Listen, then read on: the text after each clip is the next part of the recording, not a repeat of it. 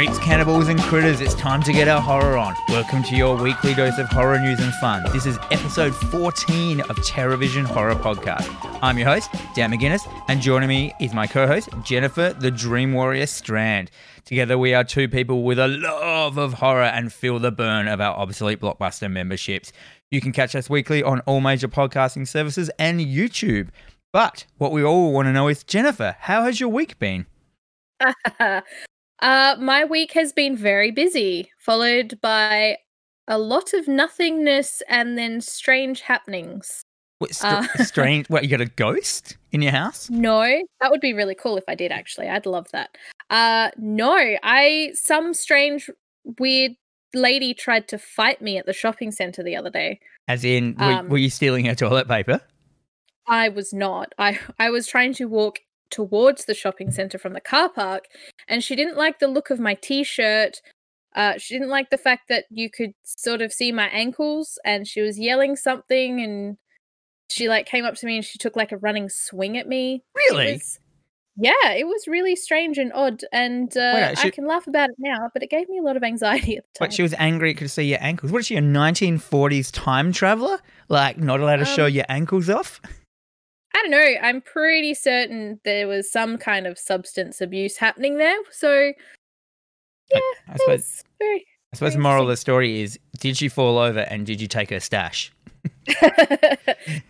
No, she kind of got distracted by cigarettes and just left me alone. So that was very odd. Very odd. Were you by yourself? I was by myself, actually. And... yeah, so I'm kind of glad that it didn't escalate further. Yeah. I'll never wear my Vincent Price t-shirt to the shops ever again. Was it Vincent Price? I was going to ask, what was the t-shirt? And what was on your ankle? Do you have an ankle tattoo? I don't, no. Maybe she maybe that's what her problem was. She was like, why don't you have a seahorse tattoo on your ankle? Because I don't belong in the 90s. No, well, I mean, I had, I'm wearing an ankle brace at the moment because I've upset my ankle. So she probably didn't like the look of that. She probably thought it might have been one of those, those home detention ankle bracelets. And she was like, give me that, give me that. Trying to Highlander me. She's like, there can only be one on home detention. Yeah. I don't know. Oh, man. Part of my Sunday, so it kind of just shook me for the rest of the day. But aside from that, very busy week. Binged all of Umbrella Academy on Friday. Just all of it, or season 2? Oh, sorry, just season 2. That's still binging a lot. Hey, how many episodes are there? There's 10. Or 10 hours, or however long they go 10 for. episodes. Yeah, it's not too bad. Did you enjoy it? I did. I thought it was stronger than the first season. And it's going to be hard because I really enjoyed that first season. I really enjoyed Hazel and Cha-Cha. I haven't watched it yet. I've only watched the first 3 episodes of the new season. Yeah. But now. Okay. No, I love Hazel. Favorite character. But yes, so that was my week. How about you? Well, I watched a couple of things. First of all, I started watching the Doom Patrol, the DC one. Brandon Fraser. Brandon Fraser, is that his name? Encino Man? Yes. Yeah. He plays a robot in it and a whole bunch of other people. It seemed pretty good, but I feel that then I started watching Umbrella Academy and that kind of overshadowed it a bit. Still good, Doom Patrol, but Umbrella Academy is bloody ace, such a good vibe. Yeah. Then I watched Swallowed Souls, which is the Evil Dead 2 documentary. That's really good. It shows a lot of footage in it. The special effects guys in it were these young team of 5 dudes who were just these larrikin weirdos that just basically just were doing their dream job and just playing pranks on each other and doing all this weird stuff. But they're also making videos of everything they did, and they weirdly just make whatever they shot in Evil Dead that day. They'd go back to their office and make a budget stupid version of it. And stuff like that, so of the scenes. And That sounds so amazing. there's so much footage of just them fucking around and filming the film. You know what I mean? Like, so you can just watch them making all of Evil Dead and just seeing all the costumes and the cabin that they built. They hired out, or they got like a whole a high school, and that's where they shot it all. And the gym, they remade the cabin, which was true story, so you could get underneath it and on top of it and everything like that. And they built that in the gym, and you just see it all, and it's just such a good. And everyone's in it apart from Sam Raimi. But you got like Bruce Campbell, you get like Teddy Raimi, who played like, you know, the mum in the fruit cellar, like someone's been in my fruit cellar. And man, they broke so many rules of like they were just like, we were so happy to be there. We didn't care about occupational health and safety. And man, like the stuff they did was just so like face-palmingly like illegal these days. It's so good. Yeah. Like that costume of the old lady is completely sealed latex, and he was in it for like a day at a time, and he couldn't breathe, and he fainted like a couple of times, and it was because they shot it in like a state that was super duper hot, and he was just sweating in there, and it showed them like piercing open the bottom, and they were just pouring out sweat, like, you know, liters of it. It was filling up with his sweat, that costume. And there's sounds like something they would do in Jackass. Yeah, that's what I thought. And there's a bit where like she grabs, like in the film, she's floating and she's above him and grabbing him and spinning around. And they're like, look at this shot, and they show the shot, and there's like water, just white water pouring out of her ear. And he goes, that's his sweat and the powder from inside of the suit. Like, it's not an effect, but it's just it's this liquid pouring out of her ear, and it looks great because you're just like, that's so good. And he's like, that wasn't supposed to happen. That was just how much. And because it was Sam Raimi's brother in there, Sam Raimi would just go like, "No, you're fine. Keep going." Like, and just rub some down. Yeah, just tortured his brother the whole set, and it's just worth watching. It's a great film. I mean, great documentary. It doesn't have much of that, you know, that fucking pat on the back fuckery that heaps of that shit has. You know, like, oh, he's such a good person to work with and all that crap. It doesn't have much of that. It's more just about the effects and the stop motion animation. And I mean, the start, there's a bit of that, you know, there's a bit of that dick swinging and all shit like that, but it's pretty good. I really want to hear feuds. Like, I would love to watch documentaries about filmmaking where people sat down and be like, you know what, he was an absolute dickhead. I hated working with him. Worst guy to ever. Never again. But the film was really great. He did a really good job. That to me is so much better. Yeah. Oh, I don't know. I don't like conflict. I like seeing people get along. No one likes conflict, but you know, I'd like a little bit more honesty out of people. Because you hear all these stories, but no one ever like openly admits it in things. And there are a couple of stories in this one, but yeah, most of it is just how blatantly illegal that film was. And it's just good hearing about how they got it up and running. Like, after, you know, they weren't allowed to use any Evil Dead footage because it was a different company they did it with, so they had to remake bits, and then it ended up being like, you know, yeah, why did they go back to the cabin? And then it's like, well, we can't use the old stuff. Let's just remake it as if the first one didn't happen, but it didn't come across like that. And that's what Bruce Campbell says. It just looks like the idiot like character came back to the cabin with a bunch of new people. Yeah, that's fine. And it's fine, yeah. And apart from that, I got a beta code to start playing Marvel Avengers on PlayStation 4. And that's really, I am really, really enjoying it. It's basically just a third-person Destiny type game, but you play as the Avengers, and it's got a really deep skill tree, and you know, you can keep getting into it, unlocking new costumes. Everything in the game's free. There's no in-game purchases, so it's basically the more you play, the more, you know, you get like points or whatever, and then you can just use those points to unlock costumes. Everything moves. I reckon it's going to be great. I reckon people are going to go nuts over this game, because it's so deep Marvel nerdism. And you can get as deep in it as you want. You can collect comics, like all the comics. You know what I mean? Like, that's so cool. You can collect, you know, everything. And it's all online. So you go in with 4 people and just, you know, and you can upgrade, like, you know, Black Widow, you upgrade her. And then if you play another person, because you're always going with 4, and it puts in 4 NPCs if you don't have to play with friends, but it puts in your version of that character into your team. So if you've upped her, that stronger version of her will be in your team as an NPC. So you're actually not just upping characters, you're upping your team. You're creating an Avengers team, which is really cool. Sure. That sounds like fun. We should get into the show. We've been like speaking for like, 10 minutes about just stuff and shit. Look, we're shooting the shit, and that's what people want to hear. All right, let's all. Right, so once again, we have done what we did last episode of we did 3 homework episodes this week, meaning me and Jen watched 3 movies together, which I think works pretty good. I think that works well when we've both seen it, if you know what I mean, because we can bounce off of each other.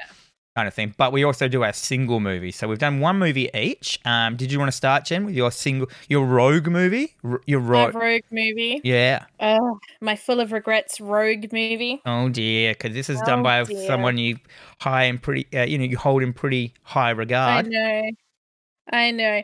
So I rewatched Lords of Salem by Rob Zombie. Hang on, you rewatched it, so you already knew you didn't like it?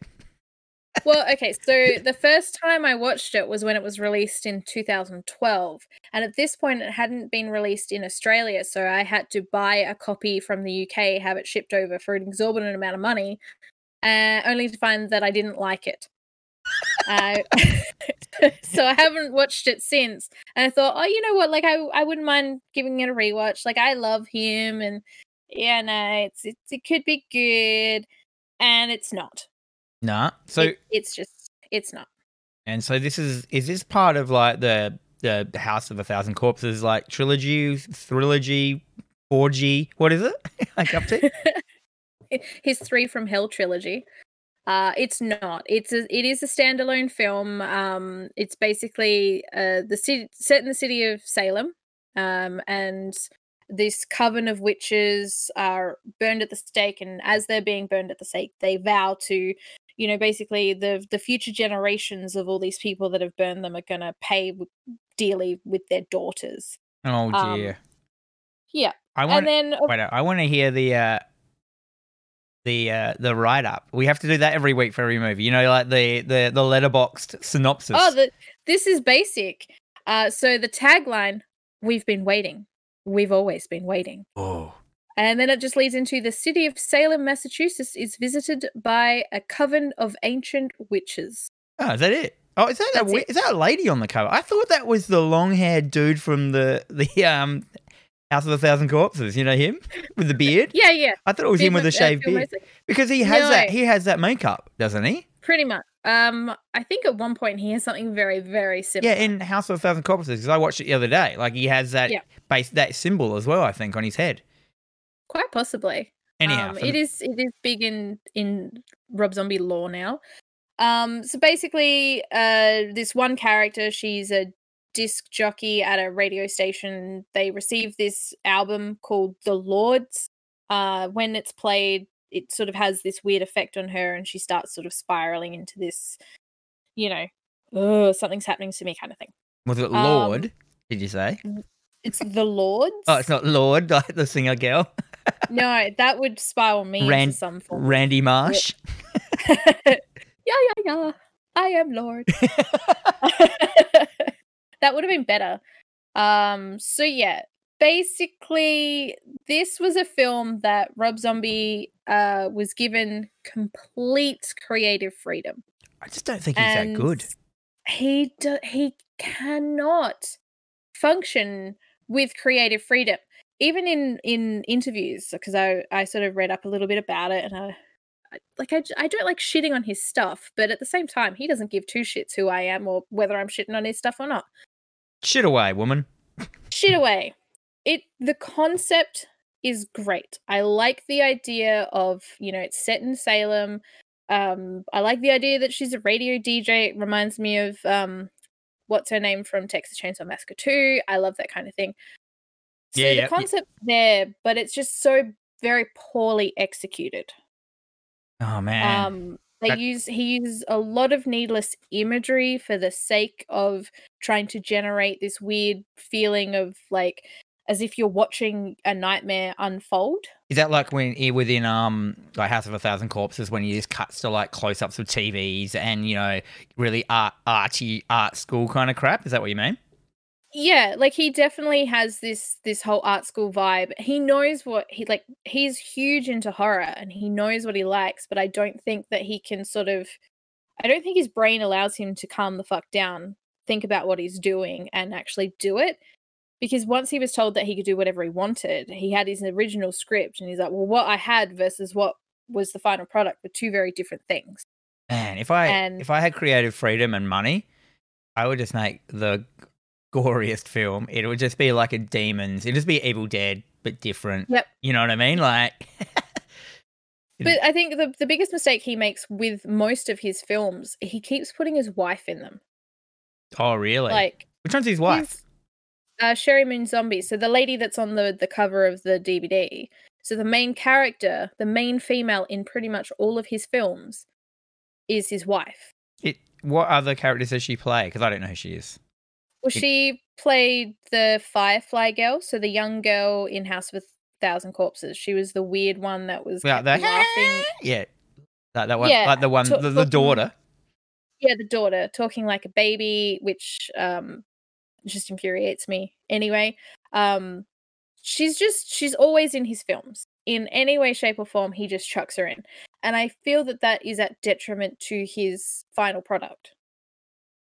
Yep. She's not a very good actress. Like, she is gorgeous to look at. She was trained as a voice actress, and she can do that kind of stuff, but...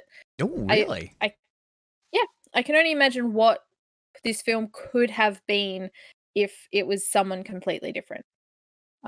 It has a very strong cast. Patricia Quinn's in it. We all know her as like Magenta from Rocky Horror.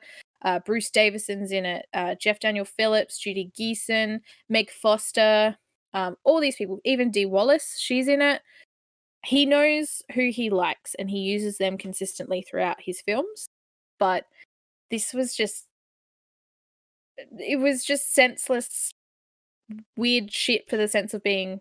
Nonsensical? Weird shit. Nonsensical? Yeah.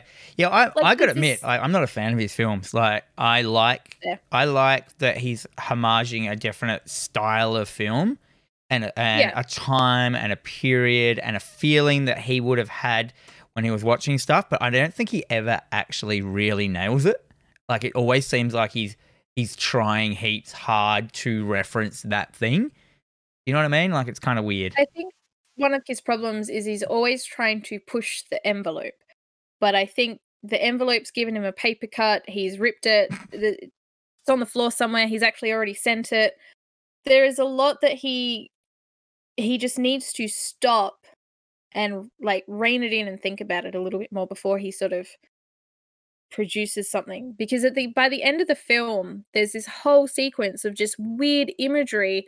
And she's like riding on a goat for some reason. There's no need for that. There's some weird turkey baby. Ooh. And they're playing like skipping ropes. That's like, what the fuck is that? Why is that? And his whole point of it is so you can come out going, what did I just watch? Oh yeah, I'm going to write a thesis on that. It sounds like he's just gone down the Evangelion road of just like nonsensical ending. Yeah, more than likely. And I just... No. I want to say I like it because I like him. I love his music. Mostly like White Zombie and early Rob Zombie. All this stuff now is very... It's kind of like he's got a lot of stuff going on. He's got a lot of great ideas, but because he's got his fingers in so many pies, it's all sort of like half-assed. Oh no, he's spread too thin. He is spread too thin. So I think if he just like shut down, worked on a film without working on a record or a soundtrack or this or that or the other, then he'd have an amazing film. If he just shut down and just worked on a record, he'd have an amazing record. Yeah. But yeah, all right. I mean, give him credit. It's heaps hard to make a film. We all know that. Like the fact that even films get made, like, bamboozles me. So even when there's a bad film, it's still got made. So I always give it like a half a star it gets from being made. But, for sure. Like, I mean, I've never made a film. I can't make film. I probably could if I tried. It's very hard. Probably wouldn't be the best film. But, that's why I get to sit here and talk about it. So it is cool though that he makes films that he wants to see and he doesn't care. You know what I mean? Like that's exactly right. That's always good that a creator can do that when I guess he self-funds his stuff. Like well, this one was produced by Jason Blum. So Blumhouse, I don't think it was Blumhouse, but he had a hand in it as well. All right. Jason Blum must be all over it. That guy. Yeah. He knows what he likes. So, yeah. I mean, Rob Zombie, he's cool. I didn't like this film, but that's also cool. He'll make something else and I might like it. Have you liked the last couple of his films? Or have you just enjoyed the first couple and you're just hoping there's going to be another good one? like me. Like I Pretty really much. enjoyed House of Thousand Corpses. I really like The Devil's Rejects, and after that I haven't found anything I've liked. No. So I really enjoy House of a Thousand Corpses. Devil's Rejects was a huge step up for him, I felt. I think he sort of found some footing, and because he didn't try to go too crazy with it, but he went to a level that was still pretty fucked up. Yeah. When you say he's The pushing, rest of it, yeah. So you like the rest? the rest of them haven't been great. Like I'm not even 100% sure. Like I only know those films, so I'm not sure if he's done like Well, he did 31, which was something about clowns, people being trapped and hunted by clowns, people in clown masks. That was pretty average. And then there was 3 from Hell, which was pretty bad. Ray But did the Halloween. That's right. he did Halloween. I don't mind the first one. Didn't really like the second one. I didn't watch the second one. I didn't even bother. Yeah. I actually forgot it existed. So when people were like, "Oh, they're redoing Halloween," I went, "Are they?" Like I've forgotten that. But I think he wants to forget that he did the second one. It was basically like, well, you can either do it or we're going to get someone else to do it. And he didn't like the idea of that, so he did it. It's funny because he does use his wife in every movie. It looks like it's just a massive, like he's done 5 films in the same universe, but they're not. There's only 3 of them in the same universe. Yeah. She's I don't know. She's not a terrible actress, but he needs to step outside that box. What did he do in Grindhouse? Was it one of the trailers he did or something? Yeah, he did one of the trailers. I think it was the Thanksgiving. No, it was the Werewolf Women of the SS, because he did the song Werewolf Women of the SS. Yep, that makes sense. Oh, and there's there's Werewolf Women and the SS. Yes. A mock trailer attached to Grindhouse. Yeah, right, cool. All right. So you don't rate it. You don't rate it. Look, I gave it 2 stars because I like the cast, I like the concept, I like some of the imagery, but that's about it. Oh, all right. So, yeah. I'm glad I can rewatch it. I don't have to rewatch it again anytime soon. Nice. Well, I watched Blue Monkey. Have you heard of Blue Monkey? I have heard of it, have not watched it. So this is a 1987 William Furret film. He did a movie. Do you remember a movie called Spasms? He did that. Vaguely. And he did 4 episodes of Animorphs. Which recently has been my favorite payout that I saw like on social media. Someone had put a picture up of an Animorph, and their payout was, that dude looks like the middle picture of an Animorph, like as in. And I'm like, that's a great payout. So this movie's called Blue Monkey. I had no idea what it was. I just kind of randomly found it on on a horror, getting deep into a late night horror, like Safari online with 400 tabs open, and I found this one eventually. Glorious. So it's called Blue Monkey. Why? I don't know. It doesn't actually say. I looked it up, and the only trivia I could find was the movie's original title was Green Monkey. But was changed at the last minute to avoid confusion, since there was a popular conspiracy theory at the time that green monkeys had spread AIDS to the humans. Right. Well, the only thing I know about is the jade monkey from The Simpsons. Is like, you must find the jade monkey before the clock strikes midnight. That's all I know. Well, the reason it's called Blue Monkey is because at one point there's a bunch of little kids who are having nightmares, and within their nightmares they mention there's a boogeyman which they named the Blue Monkey. And it's fully a passing comment that you can miss, and they name the whole film out of it. But when the film starts, it doesn't actually have Blue Monkey come up as a title. The title on the one I watched was just called Insect. Yeah. Which makes way more sense. So, what was the did you want to read the tagline or whatever it is to this one? They breed, they hatch, they kill. Maybe it's just a phase they're going through. Yeah, it's not even a comedy. I don't know why that last bit's on there. And can you do the synopsis for me? So you're the official synopsis reader. Great. While working in a greenhouse, a man receives an insect bite after touching an exotic plant. Immediately, he falls ill and is taken to an emergency room where doctors diagnose him as suffering from an unknown bacteria and a strange parasite, which emerges from his mouth as a large, slimy worm-like creature. Soon, there are more cases of bacterial infection, but the more immediate problem for the hospital is the worm-like creature, which after accidental exposure to a genetic growth stimulant grows to monstrous proportions and starts a reign of terror and bloodshed in the hospital's abandoned wing. Wow, that is the whole plot of the film in that synopsis. That was a fucking mouthful. It was great. So yeah, the guy at the start, it starts off with two old biddies in a greenhouse flirting with each other, asking each other out to dinner and stuff and going, ooh, and they're so old.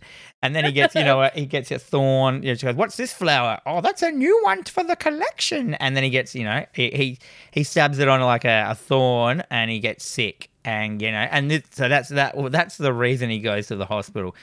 So the scenes in it that really stood out was the maggot coming out of the dude's mouth. It was hilarious. It was like this big old cock coming out of this old man's mouth.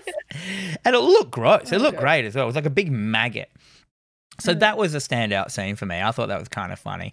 You've got like the main actor in it. He's like a full chiseled, what's his name? What is his name? It's Steve. No? Yeah, Steve Railsback, who was in The Devil's Rejects. Oh. And Life Force, which is the one we watched the other time. He's been in a whole bunch. Like, he's been in, just looking at his film repertoire. He's in Disturbing Behaviour. He's in a whole bunch of stuff. He's in The Line of Fire. You remember that Clint Eastwood film? Anyway, he's in a whole bunch of stuff. He regrets, to this day, he actually is embarrassed that he was in this film. Really? This coming from the guy that was in Alligator 2, The Mutation. I know. It's a bit weird. So there are some... So they regret to mention a whole bunch of stuff in that synopsis, like the army comes and straight away just locks down the hospital and goes, we have to go to stage 4 quarantine. I'm like, ooh, I've heard these terms really recently on the news. Right. So there's this quarantine thing, except stage 4 quarantine is just locking everyone in a building and then dropping a bomb on it. And I'm like, yeah, watch out, Melbourne. So... Yeah, there's a bunch of kids I was about before, they accidentally feed the bug a growth hormone syrup. But because they get in there, because there's just a nurse and a nurse and a doctor having sex on the most uncomfortable steel table you could ever imagine for no reason, apart from the sexy scene. And then the bug grows. And the bug's actually really cool. It was like, you could tell that it was like a man dressed in a big bug outfit, but the bug looked legit. It was like it was basically, they kept going, it's not like any bug I've ever seen. I'm like, you've never seen a praying mantis? Because it was just basically a praying mantis. A big, but he had like 4 arms of those praying mantis arms instead of 2 or whatever. It looked great. And it was a dude just running around. Like, you never saw like the whole body, if you know what I mean. It was kind of like, if you did see the whole body, it was from a distance and blurred, which was cool. It looked great. Or it was kind of close up, or waist shot and stuff like that. And also what they didn't mention is that these people were really lucky that the hospital had a new experimental laser just installed. Oh, convenient. I know. So that's how they deal with the bug, obviously. And there's a bit like at the end where the bug is like, apparently it's in a big room and it's kind of like jumped up onto the ceiling and it's jumping from like, rafter to rafter. But when it shows it, it's clearly just the costume getting swung on a rope with no one in it, which makes it amazing. It's got wicked overacting, everyone yells, everyone is just so intense, and it's just, but it flows along quite smoothly and quickly. Like, in a lot of those old films, like nothing kind of happens and you get bored in bits, where every scene kind of is funny or got horror in it, which is kind of cool. Okay. There is a really gory scene of like the bug, because he's got pincery kind of arms or whatever. He grabs someone from like in front of him or the neck and chops their head off, and it looks so good. But when he chops it, it kind of pops up, and I don't know if he was supposed to do it, but then the guy in the costume caught the head again with the bug's pincers, like when it pops up, and there's all this blood coming out everywhere, and it looked like for a 1987 film, I thought it looked really gory. But then again, I thought back, and I'm like, hang on, this is years after Evil Dead. Am I giving this film more credit than it? And I fully was, because in my mind, I was watching like a mid-70s film, it feels like. It even looks like a mid-70s film. But it wasn't. Okay. It was like, unless it got released really after it was finished, like, because in that Evil Well, Dead that happens documentary, sometimes. they were saying, because Evil Dead came out in like, what was it, 81 or whatever it was. But they said Yeah. that they'd finished it like, at like at 78 or something like that. And it took like 3 years to come out. Yeah, I think there was an aquatic horror that was released. It was originally made in the 70s and released in the 70s, but it bombed hard, so they just took it off and then re-released it around the same time as like Leviathan or one of the other aquatic horrors, and they just like renamed it, and it did really well. Oh, So damn. I can't remember which one it was. They shunned away. Anyhow, this film was well made. It was very clear. I had a really, really the version I watched was really nice. It was off of film stock, so it was like had nice grain on it. It had some really beautiful shots. There was lots of shots like because the hospital had like an underground place where the bug was hiding. And there were lots of shots of corridors that were lit at the end and people walking into it with silhouettes or away from the bug like that. And they looked really good. Nice, beautiful shots. So the DOP was obviously had his shit together. So it wasn't just crap shots. Like there was heaps of effort put into the bug. There was a ladybug, as in like the queen laying eggs. So there was this threat of like, within like one day there was going to be 600 of them, and then after that there'll be like 1,200. You know what I mean? Like, and then it would take people and like cocoon them into big blobs on the roof and lay eggs in the body and keep them alive. And like supposedly the agony they go through, like getting injected with the things, which was a lot of things about being like that recently. Films we've been watching, injecting stuff into people and growing. But yeah, I mean, if you love your big bug films, it's worth having a watch. Like I was just like, oh, this is the reason why this came up is because it's very well made and it might be overacted, but the effects look good. It moves along, the plot goes along, and it makes sense. You know what I mean? Like it doesn't. Yeah. It's not one of those stupid films. You know when people just do stupid shit? The only stupid shit was the people having sex on the table. I was like, what? I mean, it was the 80s, mate. You'd had to get whatever you wanted, even if you were at work. True. I mean, you had me at Big Bug Film, so Big Bug Film. Big Bug Film. But yeah, so great little flick. I can't remember what I gave it. Probably 3 stars. What did you give it? You gave it 2.5 stars, Dan. Oh yeah, well 2.5, 3. It was fine. It was okay. It wasn't because they were having sex on a table. It's definitely you want to be you have to get in. You have to know that you're watching an old film when you watch this one. Like, and as soon as you do that, like.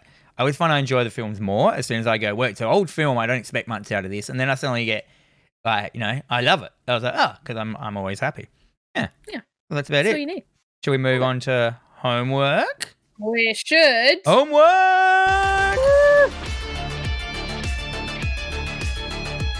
So every week, Jennifer and I set ourselves a horror movie to watch as homework, and then we review it together the following week. But as I said, this week we've done 3 movies. We might actually do it like this from now on. Do you think, Jen? I think so. Do you like watching the film? So we can work out at the end of the show what 3 films we're going to watch, and then go from there. So the first one we watched was Night of the Comet, 1984 by Thom, like Tom with a H. What's his name? Eberhard. Eberhard. Yeah. So what is the synopsis of this film, Jen? Okay. They came, they shopped, they saved the world. Well, they didn't, but yeah, okay. They really didn't. So 2 girls from the valley wake up to find that a passing comet has eradicated their world and left behind a mysterious red dust and a pack of cannibal mutants. Cannibal mutants? Okay, sure. With the help of a friendly truck driver, the girls save the Earth from a villainous think tank, karate chop their way through flesh-eating zombies, and of course, find time to go to the mall. Now, what did you think straight up of this film? I really liked it. So did I. I didn't. Oh, what? No, I'm leaning more towards I really liked it because I've actually been thinking a lot about it. Yeah, recently. It was really fun. Like, yeah, it was going for that comedy horror, and I think it kind of did it quite well. I can see here that you didn't like all the actresses, but I thought all the actresses did a really good job. I thought they were really genuine in all their lines and what they said as of being Valley Girls. They're not too dumb either. They weren't clueless Valley Girls. Not as No, I mean, I just didn't like Samantha. She annoyed me, the but cheerleader. she was meant to annoy me. Yeah, which was she was like an adolescent, like I'm wicked teen and stuff. Yeah. It really like laid it on thick though at the start with that the stepmom just beating up on the my god. Slaps her and then she slaps her back and then she just decks her one. She like goes rolling over. Yeah, so the daughter's cheeky and the mum slaps her. So she slaps the mum back, which I thought was in the shot was a really hard real slap. Did you notice that? I was like, "Oh, did she?" A hard real slap. Yeah, did she? And then the mum punches her stepdaughter in the face, which was kind of just not okay. Yeah. And then you've got her name's Sam, and then Reg is a bigger sister who works in a cinema. Yeah. At the time, she's a badass. Yeah. She was an absolute badass with really cool puffy hair and cool clothes. Yeah, I think she was my favorite of the two. Yeah, definitely. Just because I feel that just the whole way through, she was just this really sort of strong, badass type. But as soon as they had gone to the mall and thereafter, she kind of like her whole demeanor changed. Well, yeah, because after the mall, she meets those crazy people, like those. I didn't really understand. So basically, the media comes down to Earth. It goes across Earth. It turns. We will have to talk about the effects as well because they look really good. Like I really like. All the city skyline shots were beautiful. So all they'd done is just taken really nice shots of the city, and then put like a gradient red tone, like that just toned out for like. So it was red at the top and just got gradually, its opacity went up as it went down. And it looked really good and it worked perfectly. And so everything was red outside. And basically the more exposure you had to the media, the more you turn into a zombie. But the people that look directly at the meteorite, they turn to dust, red dust. So the whole world was basically wiped out overnight. And anyone that was in a steel box, so something like a shed or the projection room of a cinema, or stuff like that, they were okay. But they were still all slightly being exposed to it. So the people who just were out there and didn't look at it, they turned into zombies and were rotting away. So you've got a Mega Man vibe, then you've also got the zombie vibe, and then you've got the government that comes in to try and save everyone. But of course, they're the evil scientists that are, from what I could tell, they're injecting the blood of normal people into themselves to sustain their own life. Yeah, so what had happened, like the geniuses that they are, they were surrounded by steel, but because one of the scientists, she was explaining that they were surrounded by steel, but what they didn't consider were there was ventilation. Yeah, the air ducts.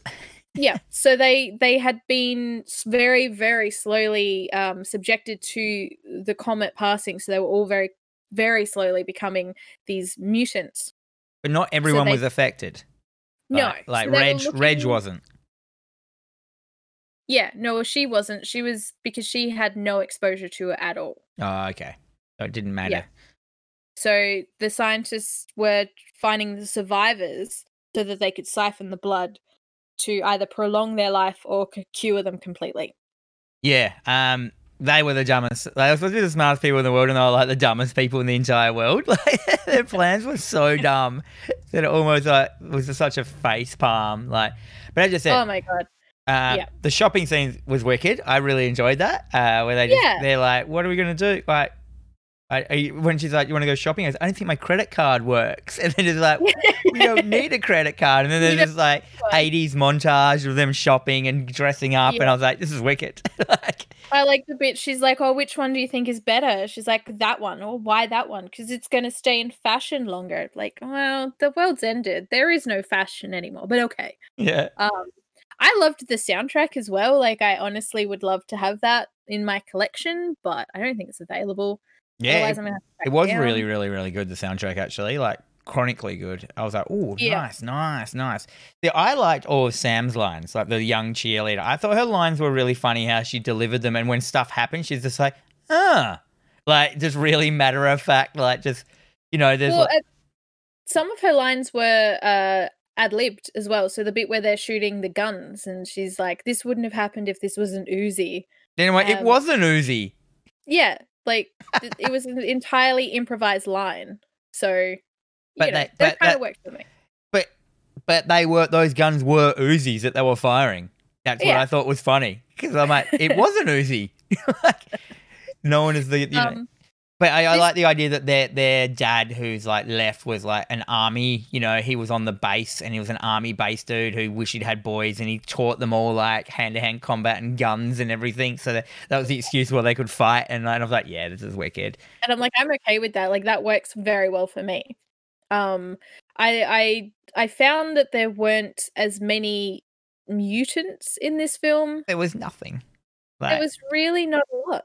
Yeah, there was no gore for a start. No. It was borderlining on a horror film. I was like half watching. I'm like, oh, is this just a science fiction? But it's labeled as a horror. There are zombies or whatever kind of thing, and that's I suppose that was enough to tip it over into the gore. I'd say it's like an action, sci-fi horror kind of vibe. It looked nice. It had really great vibes. I like the Omega Man vibe of it. Like, they emptied out a lot of streets for that film. Like, they did, and a lot of it was animated as well. Like some of the scenes with the school or some of the cityscape wasn't just completely cleared out, but it was animated. Someone had come through. It was very sort of comic book like. I was watching something and they were talking about how some of it was absolutely animated, which I think was a really cool effect, because it kind of reminded me at one point. I'm like, that looks like the Batman animated. Oh, movie. You're right. The Paul Dini one. Is that his name? Doesn't matter. Paul Dini. You got some notes here I can see? Yes. First, we can recognize this as a Christmas film because it was shot 11 days before Christmas. The whole time they're like, don't forget to do your Christmas shopping. Yeah, I was like, is this going to be like my new Gremlins? Like, when it was coming up and they were like, there was all like reefs on the doors and Christmas trees everywhere. I was like, ooh, Christmas movie. That's right. I like a good. I love trying to find a new Christmas movie every year. Oh, yeah. I hate Christmas. It's fine. Oh. So Mary Woronov is in it. She plays one of the scientists. She was the mum from TerraVision. Yeah, our TerraVision actors get around, don't they? They really do. She also starred in Chopping Mall with Kelly Montgomery, who played Samantha. So that was really cool. We actually had one of our listeners as they came into my shop the other day, and he was talking about Chopping Mall, going on about that. Mr. Chater. I love Chopping Mall. Mr. Eric Chater. Shout out. Yeah. And I was like, Chopping Mall is not my favorite, but you like it. I do. I think it was just a lot of fun to watch. I think it had a really good soundtrack. There wasn't enough chopping in it. It was just lasers. No, it was all lasers. There was no chopping. I know. Well, used to be one of the other working titles for the film was actually Killbots. So. Oh man, that would have been awesome. The Killbots. I would have watched that too. So the original working title for this film was Teenage Mutant Comet Zombies. Oh god, should have been Cheerleaders. Teenage Mutant Comet Cheerleaders. That would have been even better. Yeah, that would have been good. Night of the Comet's pretty good though. Like, and once again, this was just another one of those like deep dives that I did. Like, just found this film on a list. I think I mentioned it in one of the. Oh no, this was mentioned in that big documentary we watched, In Search of Darkness. They mentioned this, and I was like, I've never heard of this. I need to watch this one, and it's worth it. Yeah, exactly. Also, Joss Whedon has cited this film as one of the major influences for the Buffy the Vampire Slayer script, and that would be for the movie, not the TV series. Yeah, now that you mention it, like they fully talk like that original Buffy film, like that real matter of fact. Lateral just like lines of this, like, when something happens, people just don't go, oh my God, and scream. They just go like, ew, or something like that. Like, there was heaps of oohs and that kind of stuff in this film. That's not. Really was.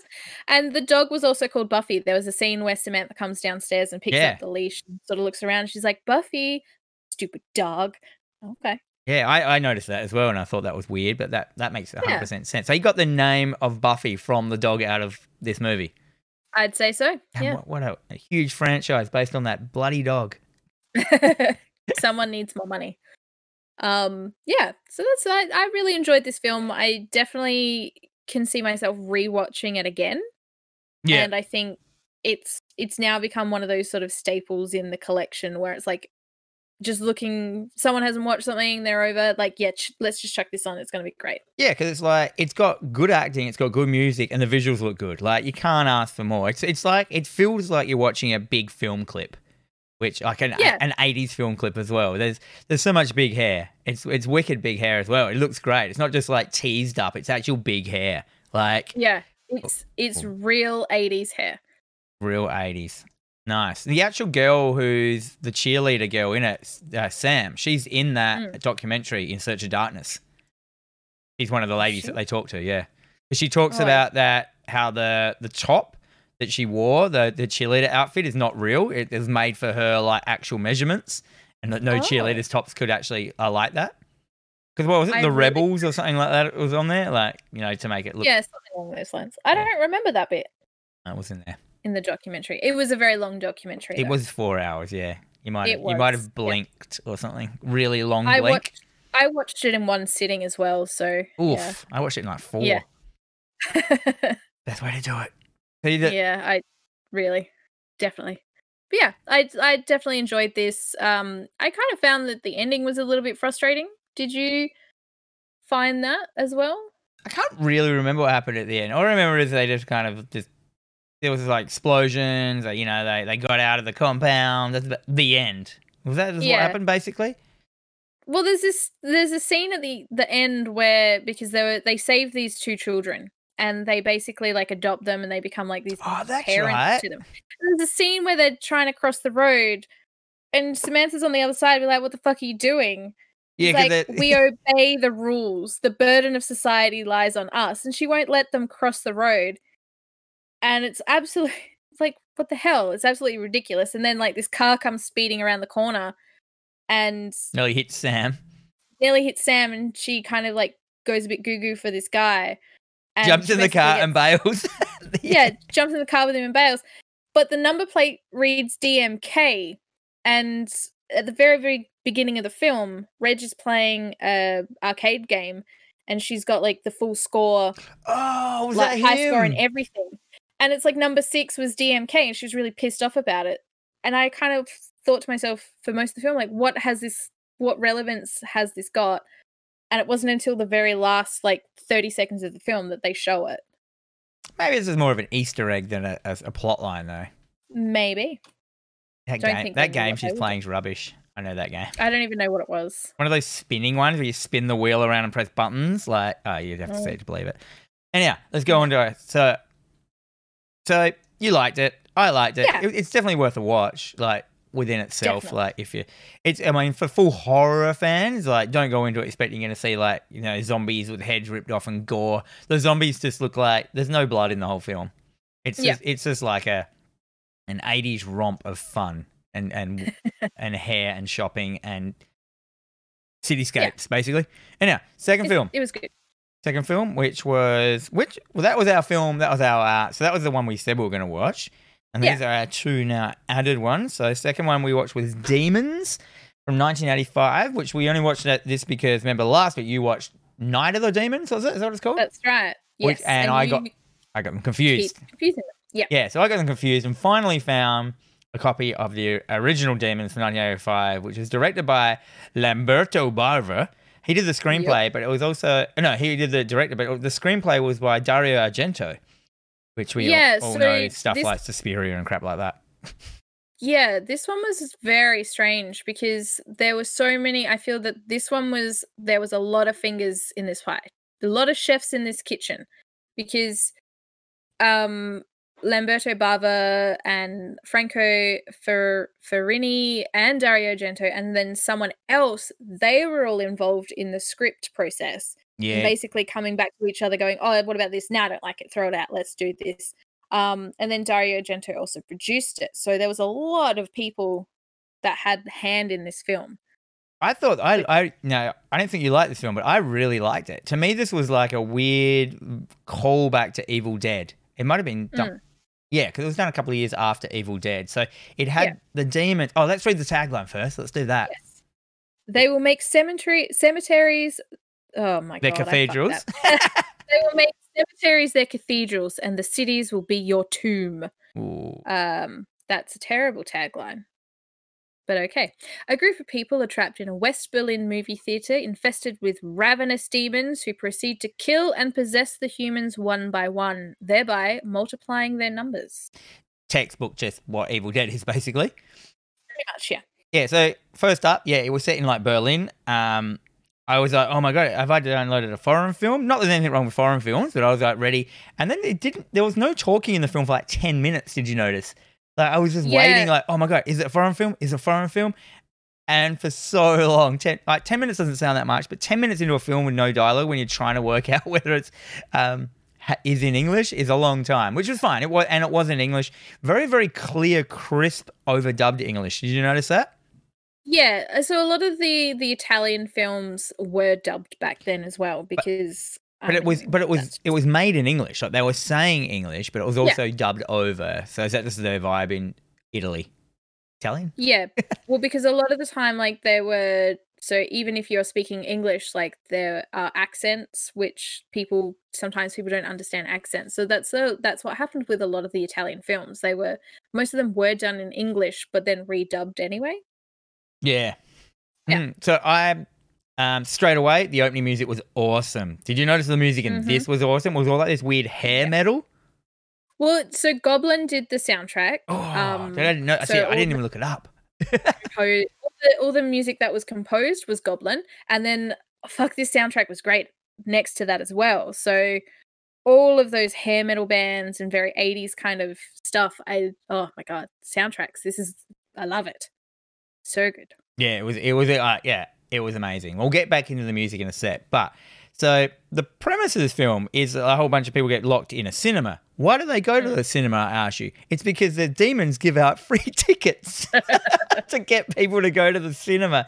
And then they show a film, which I assume the demons had made, which was basically a film of another demon attack, basically. But it was an acted film. So they went to the trouble, these demons, of making a film of what was going to basically happen to these people, but they did it in an actual film way with actors. Like it didn't make any sense. But I was like, it didn't, but I loved it. So did I. I was like, yep, you're in a cinema. It's wicked. Why is there a motorbike in the foyer? I guess that will come into it later. And my word, did it. So the first person that gets turned into a demon is someone who puts a mask on. There's a mask in the foyer, which is in the film. So someone in the film puts it on, they get scratched, they turn into a demon. Same thing happens in real life. It happens to this girl. She runs to the bathroom because it starts to hurt, and my word, does this film escalate quite quickly. Did you find that? Oh my God. Yes. Oh, it was so good. I loved it. Basically, she's looking at this scratch on her face, and a big giant pimple pushes its way out like the size of a golf ball, explodes in green pus on her face, and I was like, oh my God. Amazed. Oh my Lord. Lordy. And then I just had my favorite thing ever, like which I've always loved from Evil Dead, is this green goo pouring out of people's mouths. Their makeup was awesome. They had red contacts in, which looked cool. All their veins were really like the makeup of all the veins in their face was gross. They looked gross. Like they looked like the kind of thing you don't want to turn into. Like they were pussy. They were weeping wounds all over them. And then it had that bit as well when he's transforming, and because they got big teeth, and it shows her teeth coming out, and her teeth didn't just grow; teeth came from underneath and pushed her normal teeth out. They've gone to all this trouble for this full-on detailed gore, and that's where I just went like, you know what? Hair metal music, gore, and this level of gore, deep gore, but not gore as in like sickening gore like Possessor. It was still fun. You know what I mean? Like it was ridiculous. Like For me, I don't like stuff happening with teeth, and I don't like stuff happening with nails, and they did both of those things, but they did them so well that I was just sat there like, oh, I don't want to look. Yeah, because the nail... Damn, they've done a fucking good job. It's just like splitting in two. Yeah, the nails that came out because they had clawy hands, it pushed their other fingernails out first and shit like that. And I was just like, yes! Like, no, you never see that. They're just usually transformations, you know what I mean? Like, but this was like the demon pushing itself out into the person. It was right. Yeah, so there's like the person that was a demon in the person as well. So that one girl that was like bent over and it's just sort of like came like crushing out of her backbone. Back. Yeah. Like, oh man, that's why my back must hurt. Fuck yeah. Demons. Also a nice touch to have a blind man that goes to the cinema to watch a film. So he went with his darling Liz. Was his darling Liz his daughter or his wife? It was his wife because she was cheating on him. Yeah, I thought she was a bit slutty. I'm like, you shouldn't be doing that. Yeah, I know. And cheating on him with a really ugly man as well. Just like another extra. Yeah. So then it cuts to, so these demons start attacking people. They're barricading themselves in. It's quite, it makes sense. Like, all the continuity's working within, it's all within the cinema. Which is great. So, you got an upper level, a bottom level, you got air ducts, you got behind the screen. So it all makes sense, which I really appreciated. It wasn't just like random rooms everywhere.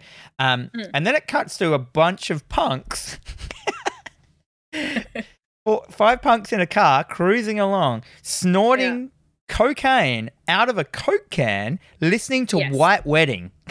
The song. Is that Billy Idol? Yes. Can you get any more 80s than that? The answer is probably not. Oh, man. Billy Idol's Australian, isn't he? Is he? I don't know. He's British. Oh, British. All right. Anyway, this scene was amazing. Apparently, the scene, because they spill their cocaine on the they knock it over and they're trying to get it back, back. So they scrape it into an envelope with a razor blade. Apparently, that was the scene that caused the most controversy and led the scene being the most censored all over the world. Was that scene out of this film? Considering how gory it was, it's so weird that that's the thing that they decided to censor out.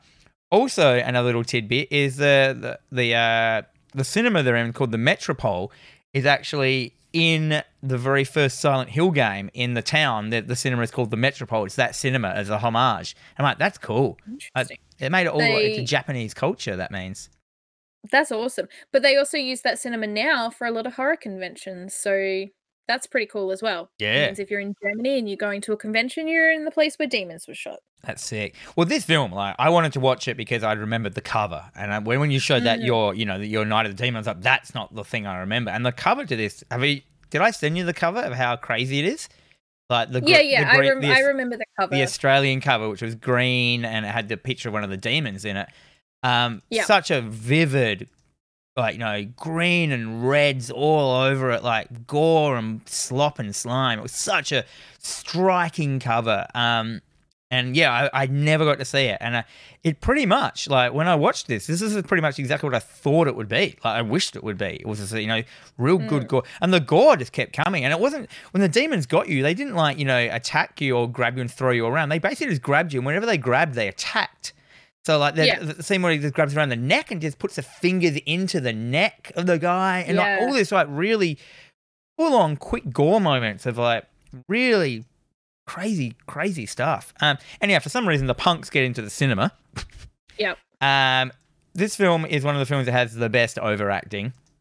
Oh my God. Every line was delivered with such gusto and such meaning, and it was just so good. I gotta say, this film had a lot of really key moment, just solid one-liners. Yeah. It's when they're sort of first walk into the cinema and they're all sitting down, and it's just it's not even focused on anyone in particular, but someone goes, "Oh, did you bring the popcorn?" And the response is, "Shut up, you bitch." Oh yeah, because it has that pimp dude. So there's all the bald big handlebar mustache pimp guy who's just got these two ladies. This is just throwing up pimp lines everywhere. Yes, very much so. And then there's after they've shoved the first demon into the room and barricaded it, the guy just turns around and he's just not even, there's got to be, he's like, there has to be an explanation. There has to be an explanation. Calm down. I know, it was amazing. Calm down. But then you get the best scene of all is the guy, one of the main men, jumps on the motorbike, which is in the foyer, which is like a dirt bike, grabs a samurai sword and proceeds to ride around the cinema to blazing hair metal music with it just chopping demons up, like, and it just goes for ages, and it's amazing. And he's like just riding over the seats, like it doesn't make any sense. Yeah.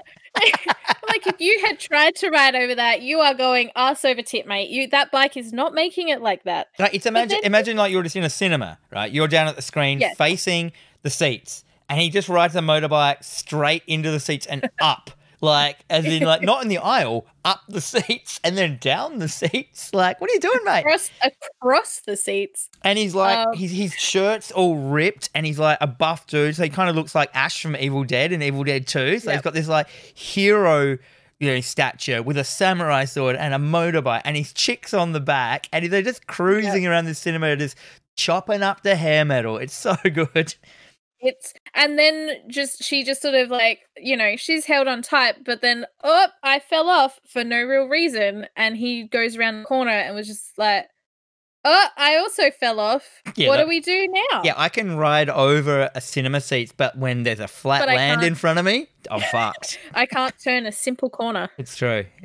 And then for some reason, out of the blue, the roof of the cinema breaks and a helicopter falls in.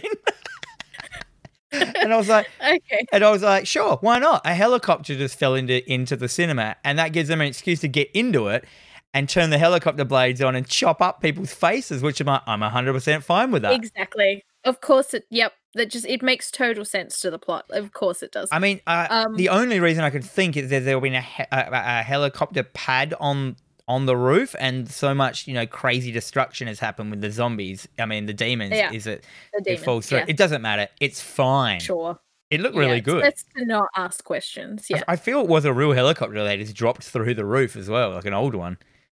So good. Possibly.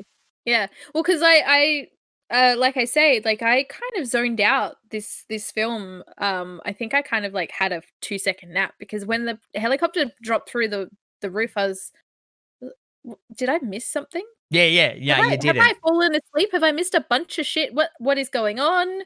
I'm not rewinding this. Let's just go with it. And I'm glad to hear that I didn't fall asleep, and that just a helicopter. Yeah. You've got this little thing about that, because I noticed in this film, and they've actually got it on the cover, is like their eyes are glowing. Like, that was really cool. Yeah, they did this a couple of times in the film where, like, it looked like, when you shine a torch on a cat and their eyes reflect back at you. The demons did that, and I can see you've got a tidbit about it that what is it? The demons' eyes got in the film, came to on set. Oh yeah, can you read that? So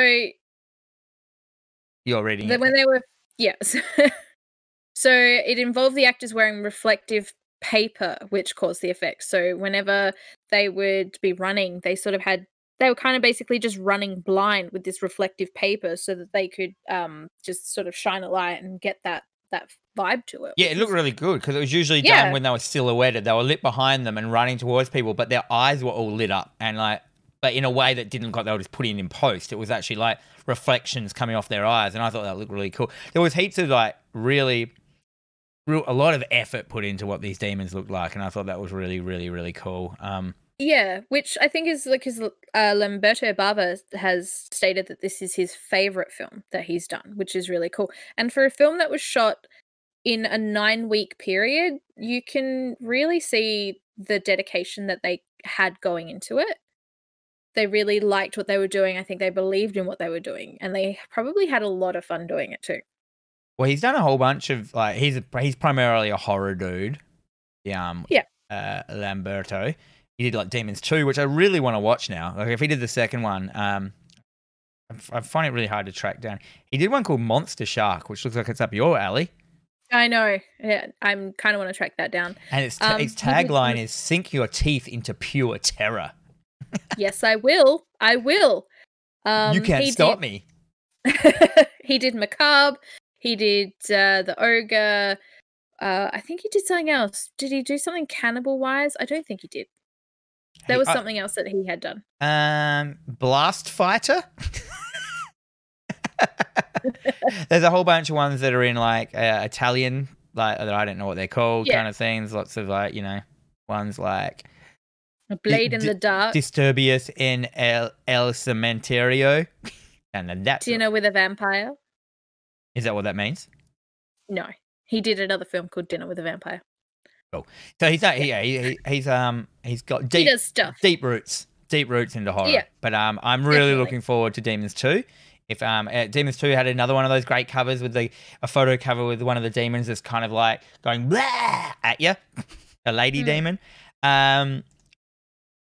Yeah, I suggest anyone who hasn't seen this film go watch it. It is like, it's got crisp, really good horror effects.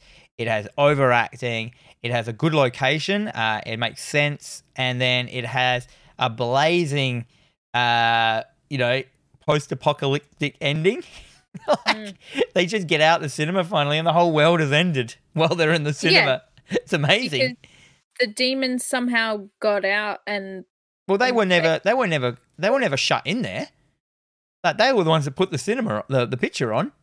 Yeah, that's true because...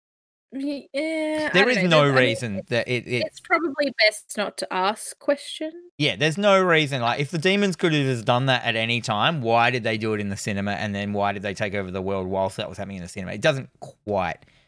But it's fine. It's fine. Yeah, it's totally fine. But it does have a post-apocalyptic ending with like rocket launches and speeding away, and then yeah. Yeah, I liked the ending. I thought it was. I wasn't expecting it, and I'm kind of glad it happened. You said that you wanted it to be a comedy, but I'm pretty sure it was a comedy, hey? Well, that's the thing. Like, I don't know if it was a comedy or if I just thought it was amusing because... it wasn't supposed to be fun. I don't know. Yeah, it's kind of like, was it like Evil Dead 2 where it was flat out comedy, or was it just conveniently amusing? Well, Evil Dead 1 isn't a comedy, but it's still got those funny elements in it. Like, Sam Raimi is just a funny, weird dude. And I think this dude just puts those kind of same elements into it. I mean, it's a heavy R. It's a heavy R rating, eh? Like, it's actually worth being an R rating now. Like, if this film came out now, it'd still be R rated. You know what I mean? Like, which is great, which is a hard thing to do. Like, because, we're so desensitized now. We've romanticized violence to up the wazoo. So, like... It's true. But yeah, this would still get an R, I reckon, if it came out today. So give it a watch. Yeah, definitely. And fun fact, the Demon's logo that is used was actually used for the biker gang's insignia in Nightmare Beach. Oh, really? Yes. So the biker gang in Nightmare Beach, they were called the Demons. And the logo that they have is exactly the same. They just stole the branding. Pretty much, yeah. Right. I think all those directors are all friends, so it's fine. Totally they don't care. There's always homages and handshakes to, like, that kind of shit in horror movies. Oh, definitely. I mean, lots of them have, like, whenever there's a bedroom scene with a kid, he always has posters to other horror movies up, like, which clearly are just, the director's favourite films and crap like that. So, our third film for this week was Slither from 2006. James Gunn. We know James Gunn from small films like Guardians of the Galaxy and Guardians of the Galaxy 2. Also, he did Lollipop Chainsaw, the best Xbox video game ever. Yes. Is it just Xbox, that game? I played it on Xbox, so as far as I'm concerned, it doesn't exist on any other console. Fair enough. I understand. James Gunn is a gun. He also did Super. Do you remember? Did you ever watch Super with Ellen Page? Yes, that movie was really good. Yeah, so he did that as well. Apparently he did Suicide Squad. I didn't know that. He's doing the new Suicide Squad, yeah. Oh, he did Movie 43. Yes. That weird skit film with heaps good actors that meant nothing. Yeah, which wasn't fantastic. No, it was a good experiment, but I feel it would have been a better film if his scenes had actually made some sense. Anyhow, back to our film, Slither. Yeah. Yes. Slither, 2006. So, straight up, Nathan Fillion's in it. Nathan Fillion, you may know him as Captain Mal from Firefly. And Captain Hammer from Dr. Horrible's sing-along blog. He's in Castle and The Rookie. He's in Castle as Castle. Yes. He's in a bunch of stuff. Anyhow, he's a voice actor in Halo. He's always like one of the soldiers in He is all the Nerd Halos. Lady's kind of wet dream, apparently. He's what? He's like Nerd Lady's wet dream. I feel he's like a housewife wet dream, nerd housewife wet dream. Because to me, he's like he's got a bit of his neck is always a bit too fat for me. Well, he's carrying the weight of the world on those shoulders, so It is true. It is true. you know, So he's in it. Also, Michael Rooker's in it.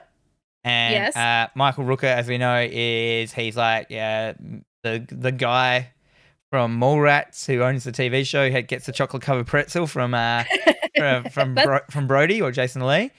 Forever and always, that's how he shall be known. Yeah, but like, I think most people remember him as the blue guy from Guardians of the Galaxy. Star-Lord's like kind of a fake dad. What was his name in that? I can't remember. Really annoying me. I'll find out. Hang on. I'm good. All right. Yeah, so he's in it. They're in it. So this film is basically a remake kind of Night of the Creeps. Did you get that? Yeah, there's a lot of Blob vibes. There's a lot of Night of the Creep vibes. Basically, I mean, it comes down on a meteor, same as Night of the Creeps. It creates slugs, same as Night of the Creeps, that go into you and then burst out, same as Night of the Creeps. While they're in you, that was weird. Yeah. Do you want to read the synopsis for this one? Yes. Horror has a new face. A small town is taken over by an alien plague, turning residents into zombies and all forms of mutant monsters. Yeah, that's cool. Yeah. Yeah. Basically, like Michael Rooker's character is infected, so he then in turn is starting to mutate into this mutant alien being thing, and he then in turn he doesn't infect, he impregnates, which then there are slugs, which then plan to infect the rest of the town. And so start. So what they've got is Michael Rooker. Number one, he's a gross man from the start. He's never the kind of guy that I can imagine any woman would want to sleep with, only if she had like a weird bald gross man kind of fetish. And she's like his wife in the film is like Avery from 30 Rock, and I can't remember her actor's name. It's Elizabeth Banks. Yeah, Elizabeth Banks. She's beautiful. She is. And she's always in funny, cool things, and she's a great actress. She does really fun stuff. Well, a lot of fun stuff, not everything. Yeah. And so he starts to mutate, and you can just tell that James Gunn has just gone, I just want to make a really gross film. Like, there's lots of like gross stuff, like purposely gross, scenes. Like he would, like, if there was a scene happening, he would prefer to make it gross than gory. You know what I mean? Like, there's a lot of goo, a lot of slime, goo, growth, a lot of body melt crap and stuff like that. But the thing that lets this film down is there's a lot of CG in it as well, and man, is it dated. It's true. Well, I mean, it came out in 2006, so it was peak. Let's put CG in for everything, and I think it did not help the film. No, and you look at, there's a lot of practical effects in this film. There's a lot of, a lot of latex, a lot of rubber, a lot of slime, and all that stuff, and all those bits look great. So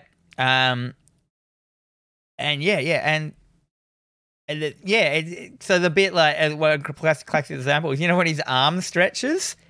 Yeah, his arm kind of just stretches and it's big and long, and Nathan Fillion bursts in because Nathan Fillion is a local cop.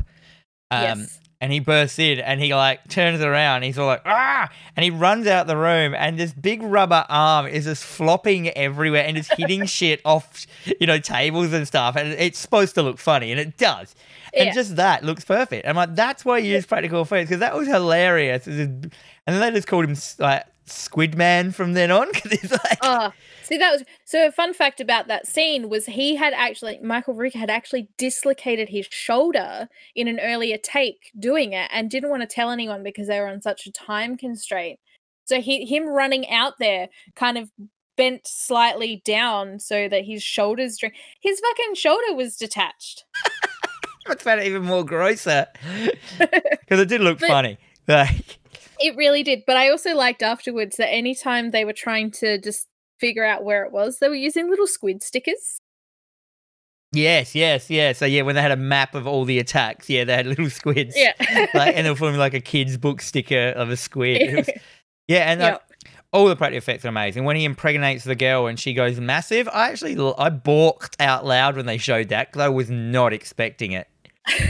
Like- So I hadn't watched this film in a while, and I did not remember that. And I'm like, aha, it's me after taco night. Yeah, so that this girl gets full of Glorious. eggs, and she's like as big as a double garage shed.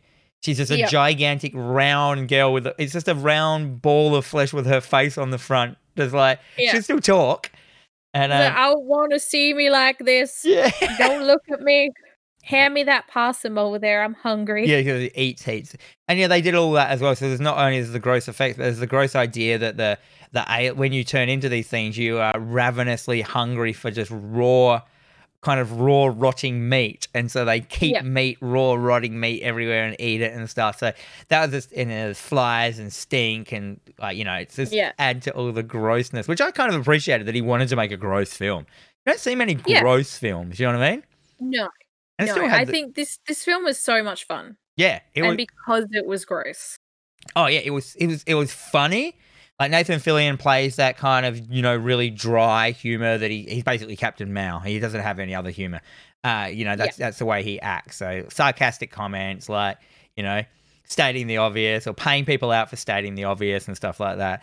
And then, so the big girl explodes and, worms come out out everywhere. And then it just went from there. It just went crazy. Turns into this kind of half zombie apocalypse, half worm film, half trying to save the world. What's going on? Lots of all the zombie people start merging together into bloody Michael Rooker's gross big person. And he kind of still loves his wife, but they've all got a hive mind. So everyone loves his wife, which I thought was kind of funny. It was good. And it sort of, he knew where she was at all times, which he had stated very early on in the film before he was infected, that he loved his wife so much and was so paranoid that he had such a young and beautiful wife that he was always afraid that she was going to leave him.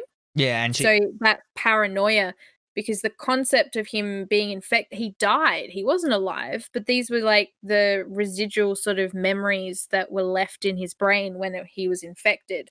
That's why he becomes this crazy paranoid, my wife, you can't leave me kind of guy. Yeah, he was kind of just operating on his own instinct kind of thing. Yeah. Which was cool. I enjoyed that, and I thought that was really funny. And I like that whole thing of which they've done before. It's like the monster that comes to a world, destroys the entire world, takes on its form, and then it was basically The Thing.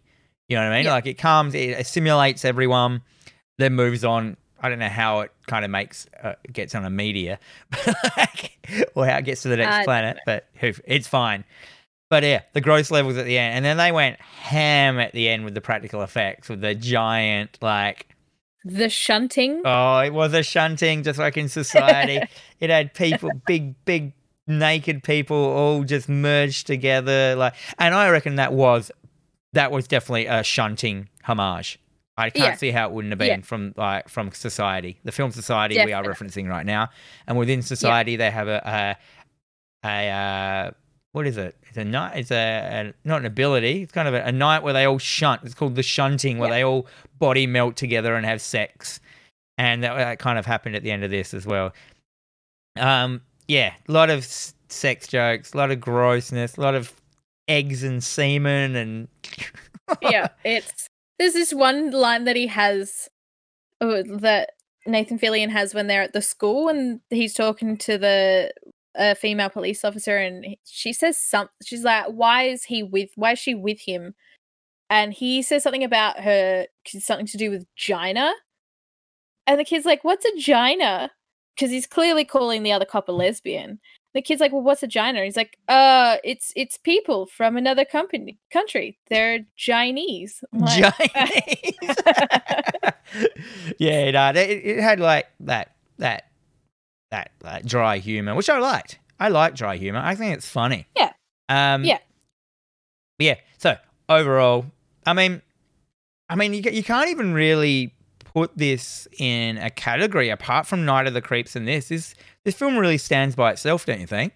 anything. I mean, it's got Blob, the Blob kind of like what? Yeah, it's like a mix mash.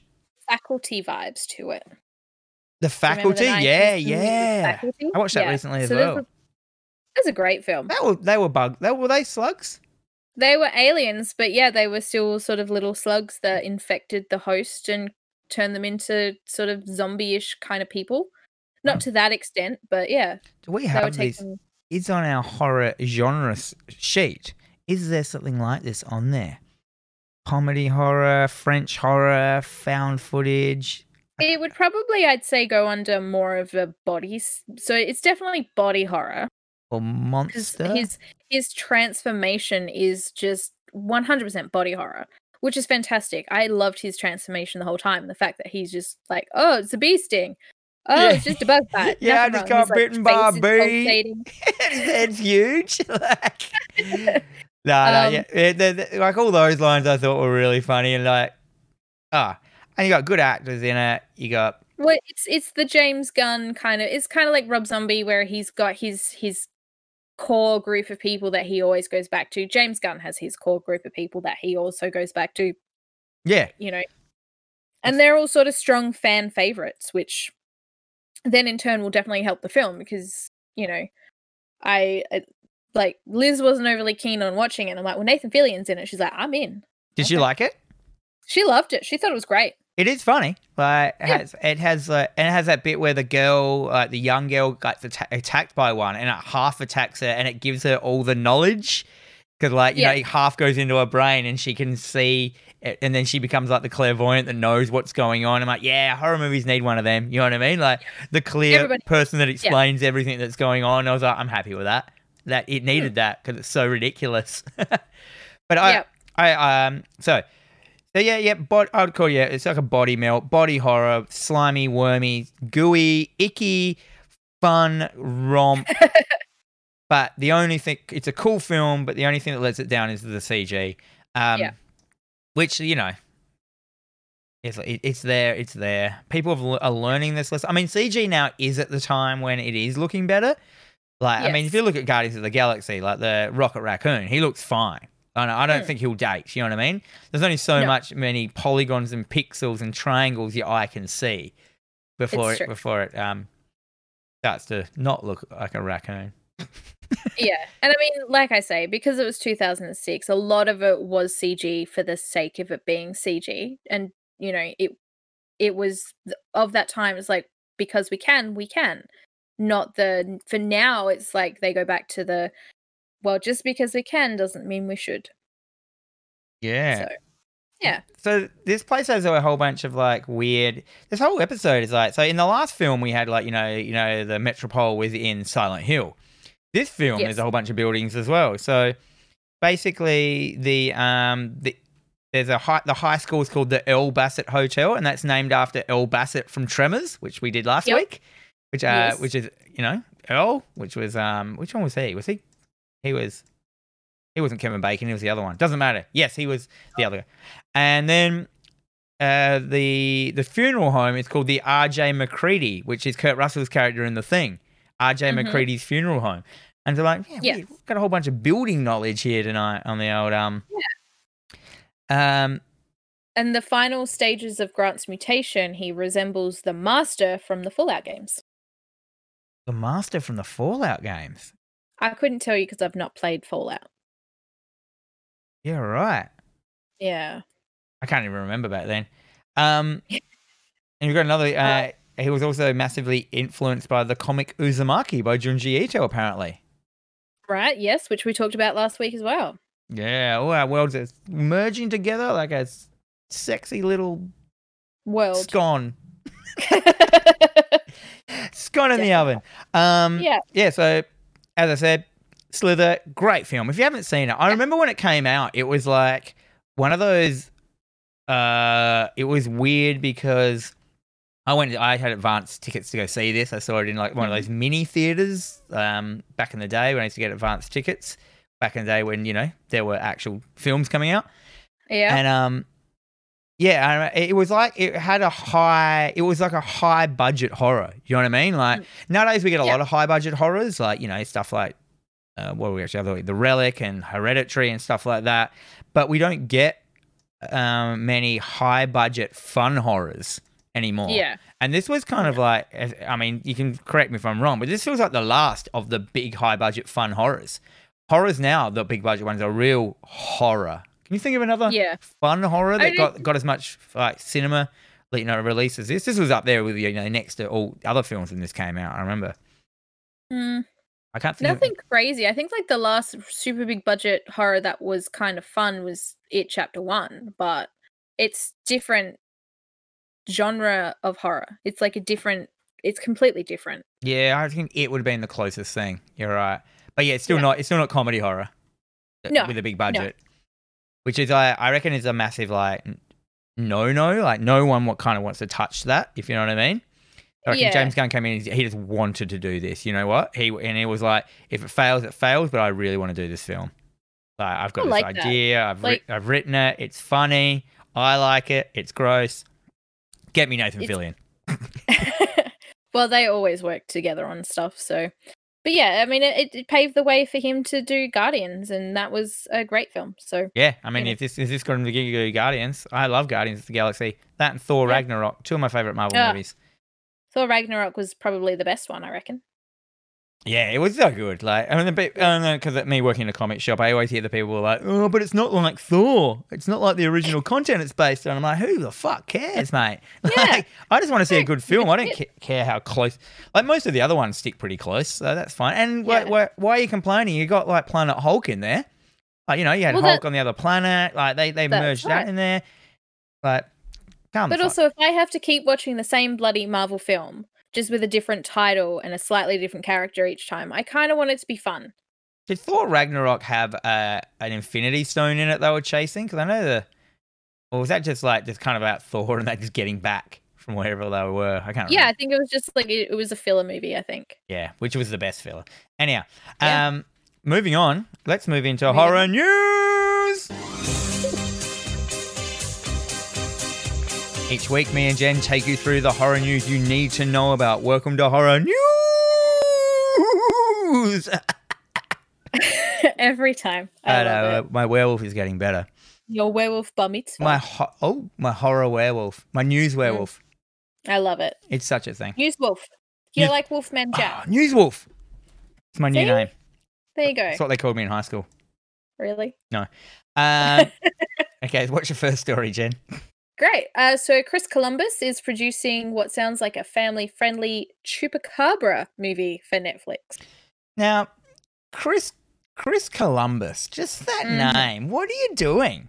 Like, who has the last name of Columbus, and then goes, you know what would be a good name?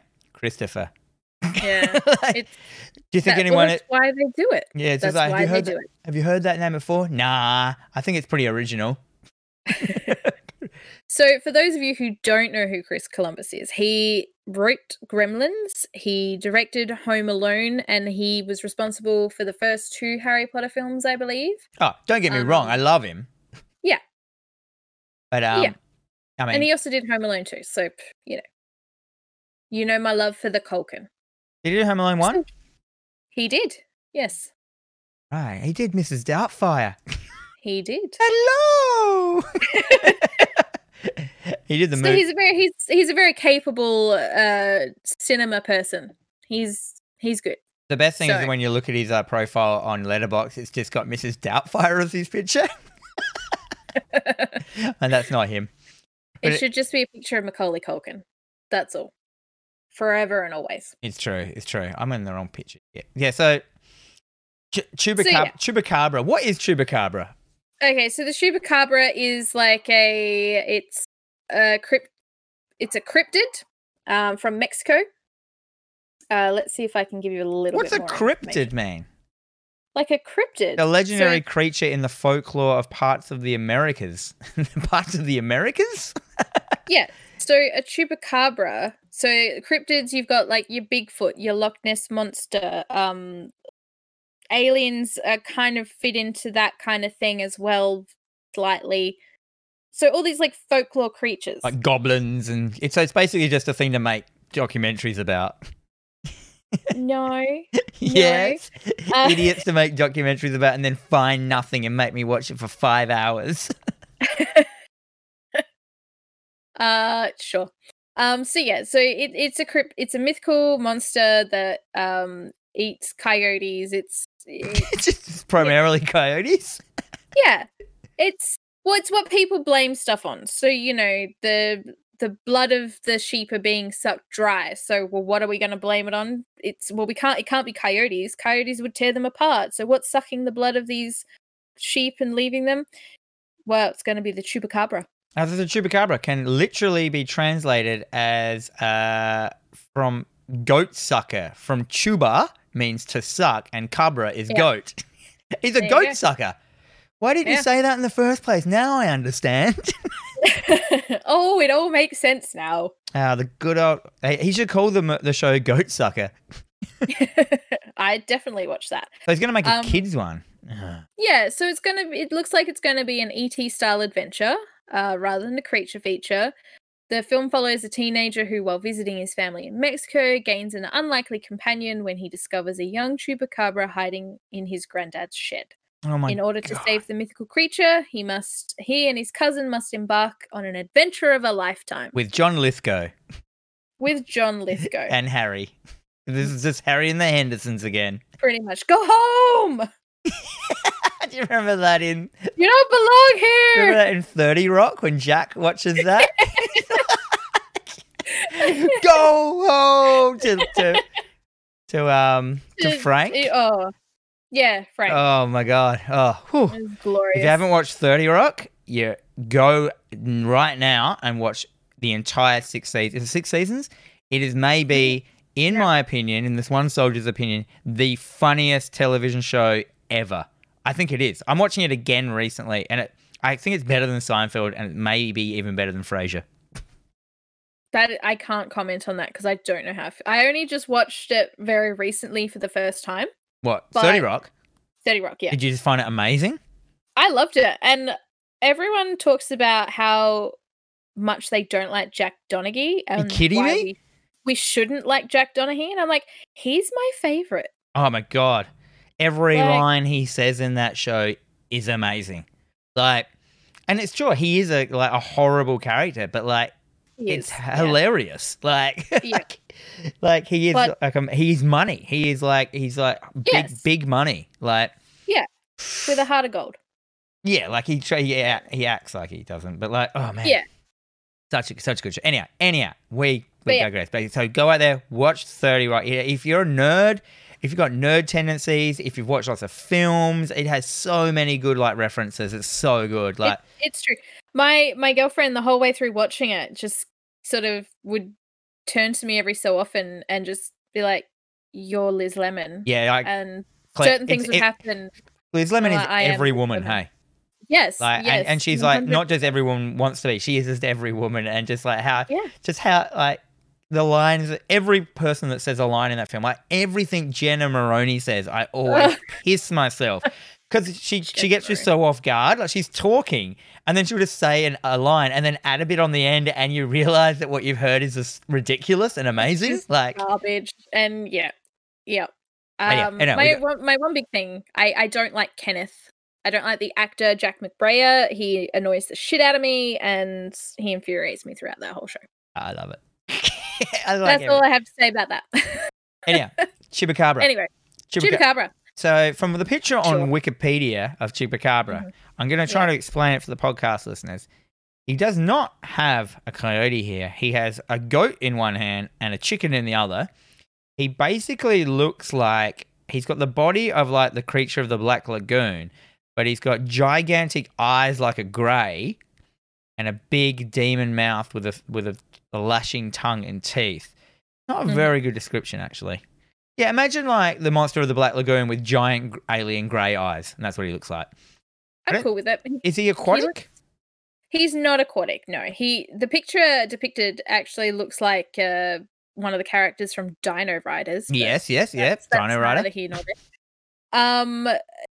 There's other pictures because this isn't what... Oh, you mean photographs of real ones that people have really taken? Oh, yeah, those ones. Yeah. So if you go to Google Images and Oh, you I check am out already what it there. looks like, it's kind of like a big old dog. Oh, it just looks Right. like the lion cat from Saga. Sure. Yes. Okay. So, wait, what? So the Chupacabra is just a dog. Pretty much. Yeah. Don't shit on my cryptids. I'm shitting on it. It's just a dog. It's a thin dog. It's a malnourished dog that people have mistaken for like. With very, very long arms and legs. It's kind of like the werewolf stage in the werewolf movies, where it's all gangly and thin and just before it's like full buff transformed. Well, National Geographic has an article called Chupacabra Science: How Evolution Made a Mythical Monster. I'm pretty sure that'd be your best Chupacabra resource, considering it's National Geographic. But, Yeah. So you should read that. Let me we'll pop that into the show run, and you can put that in the Facebook. Sure, We should. I will. We should do this more often. Put it actually in here and remember to do it later. That is true. I write it down and then I walk away from it, and Yeah. there you go. That's fair enough. Anyhow, back So, yeah. to the news story. So, the Yeah. good old Christopher Columbus. Yes. Oh, mate. He's discovering a film about the Chupacabra. Oh my god. I mean, I might have to eat my hat later on. Yeah. I just don't think this is going to be good. Oh, that's a pretty big call. You don't make calls like that. Yeah, not very often, but like I don't No. know, man. Like, I don't know if the Right. Chupacabra is the right cryptid that you want to be doing a family-friendly film. well, it's just going to be a doggy, mates. Well, because I mean, you've already done, Harry and the Hendersons, so you can't really go and do another film like that. But there are heaps of other cryptids you could do. Go home, Chubra. Go home. All right. Yeah. See, I don't know. What? Who knows? I mean, E.T. style adventure films. See, E.T. to me, I love E.T. Like, E.T. is the most unsettling film. I would nearly put that in the category of horror for me. Like, I find it so weird, that film. When he's, like, sick and in the river and he's all white, and then all the men come and build the base around him. I'm like, this is sickening. I can't handle this. Like, Yeah. It just really makes me feel weird. And as a kid, man, I was, like, appalled. Like, seeing that. I couldn't believe that they did that to E.T. or whatever he was. And then there's that weird scene where he gives the kid bloody a sexy time from mind linking with him. And I'm like, what's going on? So weird. Interesting. I've not watched ET in years, so I could not comment on Well, it. there's brand new versions of it. Spielberg went in and redid all this, put CG in it all and made him CG. Did you know that? No? Yeah, there's like a new, a better version of it. I don't know what they call it, but he replaces heaps of if you go onto YouTube, there's like a video. It's just like all the shots that are changed in CG in ET, and it's a massive amount, like so many scenes, like full redo of the shot of them going over the moon with the bikes and stuff like that. Like everything's been redone. Like all ET's face is CG and stuff, and I'm like, why? That was history, and you basically haven't you learned anything from Back to the Future? You don't go back through history and fuck it up. It's true. You'll end up It's not very existing, Steven Spielberg. You'll be playing buddy on the stage, and you'll start to disappear. Yeah. Anyhow, that's my Boo. rant. Who wins? But yeah. We'll see. We'll keep an eye on it and see what happens with this film. It's But true. Chupacabra Yeah. watch, ladies and gentlemen. 2020. It's gonna be 2020. great. 2021. Let's forget about it until then. What's your next? It's true. What's your next story? All right. So it looks like John Carpenter will receive a Lifetime Achievement Award and deliver a masterclass at the virtual edition of Fantasia Fest. That's cool. Like, he deserves like a full Lifetime Achievement Award. He's done some amazing films in his time. Yeah, the picture on this. So this is from Bloody Disgusting. The picture on this film is a very old picture of him. He looks old in that, but now he looks like he's got long white hair. You know what I mean? He is now a crotchety old man. And he's like, back in the day, I made shit. And I'm pretty certain he just loves being that crotchety old man. And I love it. Yeah, well, he makes films a lot of people don't like, and then he's like, fuck you, I don't care. Yeah, I know. And I love the fact that he's just like, whatever, I don't give a shit.